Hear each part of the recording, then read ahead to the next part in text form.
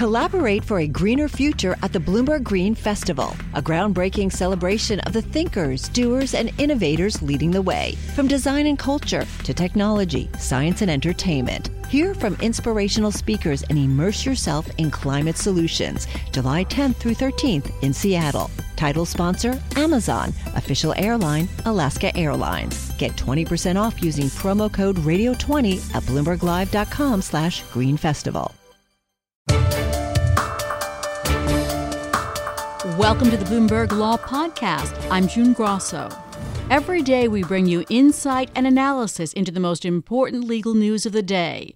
You can find more episodes of the Bloomberg Law Podcast on Apple Podcasts, SoundCloud, and on Bloomberg.com/podcasts. An old, unconventional idea is becoming new again, court packing or expanding the number of justices on the Supreme Court. Democrats say the court is becoming politicized, and they are increasingly looking to court packing as a solution. Joining me is Howard Krent, Dean of the Chicago-Kent College of Law and author of the book Presidential Powers. Howard, describe how court packing would work. Well, there are actually an array of possibilities and proposals floating out there, but court packing itself would be the ability of the new administration, presumably a Democratic one, to add the number of justices on the Supreme Court. We currently have 9. If they added, say, to 12 or 15, that would increase the chances of a solid Democratic majority on the court. How would they accomplish that? What would have to be done? Congress would have to pass a law. It's clear that Congress has the power to alter the number of justices on the Supreme Court. It has done so from 6 to 7 to 10 back to 9 over the years, not having changed the number of justices since 1869. But there is a conventional consensus that Congress has the power, and that's what FDR proposed many, many years ago in the wake of the New Deal. Now, Senate Majority Leader Mitch McConnell, as we've discussed, changed the rules when he got rid of the 60-vote threshold for the Supreme Court nominees and also refused to replace Justice Scalia until a Republican was elected president. Do you see court packing as a response in kind, so to speak? It is. I think that it's hard to tell how much is political posturing now for the campaign and how much this is candidates are trying to see if this resonates on the trail and how much it's a serious policy. I think there are other proposals out there are better from the policy perspective. Term limits for justices, for instance, or a rotation among appellate judges and the Supreme Court justices. I mean, those I think are probably long-term proposals that are sounder in terms of their foundation. But, the question is whether those will, again, have some kind of resonance on the campaign trail.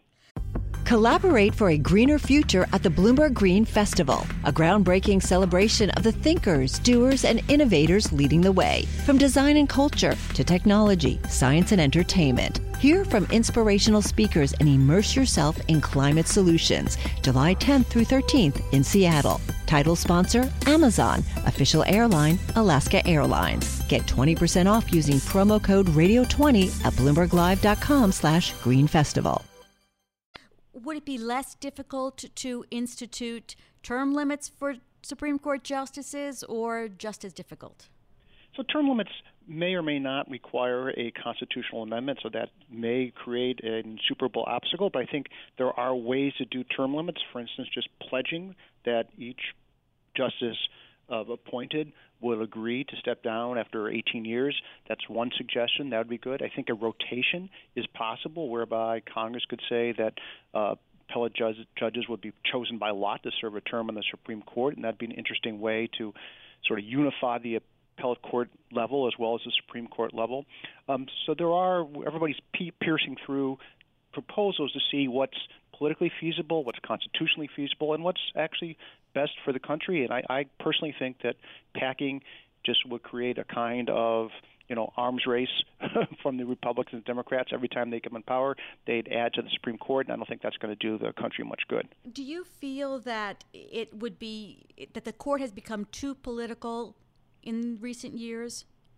There's no question that there's greater partisanship on the Supreme Court as there is in Congress in general, and I think the proposals have the objective of lessening that partisanship. There's even one we haven't mentioned now, which would take a Supreme Court amendment, which would have 5 Democratic appointees and 5 Republican appointees, and then they would in turn pick 5 neutral appointees to be on the court, sort of like you do sometimes in a arbitration panel.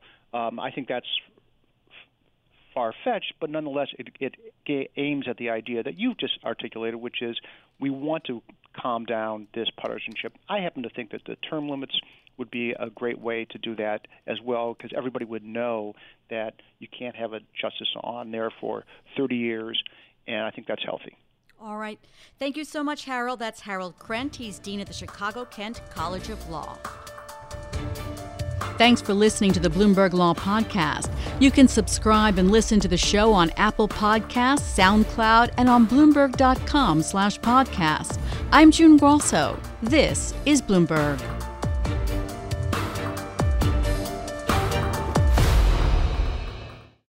Collaborate for a greener future at the Bloomberg Green Festival, a groundbreaking celebration of the thinkers, doers, and innovators leading the way. From design and culture to technology, science, and entertainment. Hear from inspirational speakers and immerse yourself in climate solutions. July 10th through 13th in Seattle. Title sponsor, Amazon. Official airline, Alaska Airlines. Get 20% off using promo code radio20 at BloombergLive.com/Green Festival.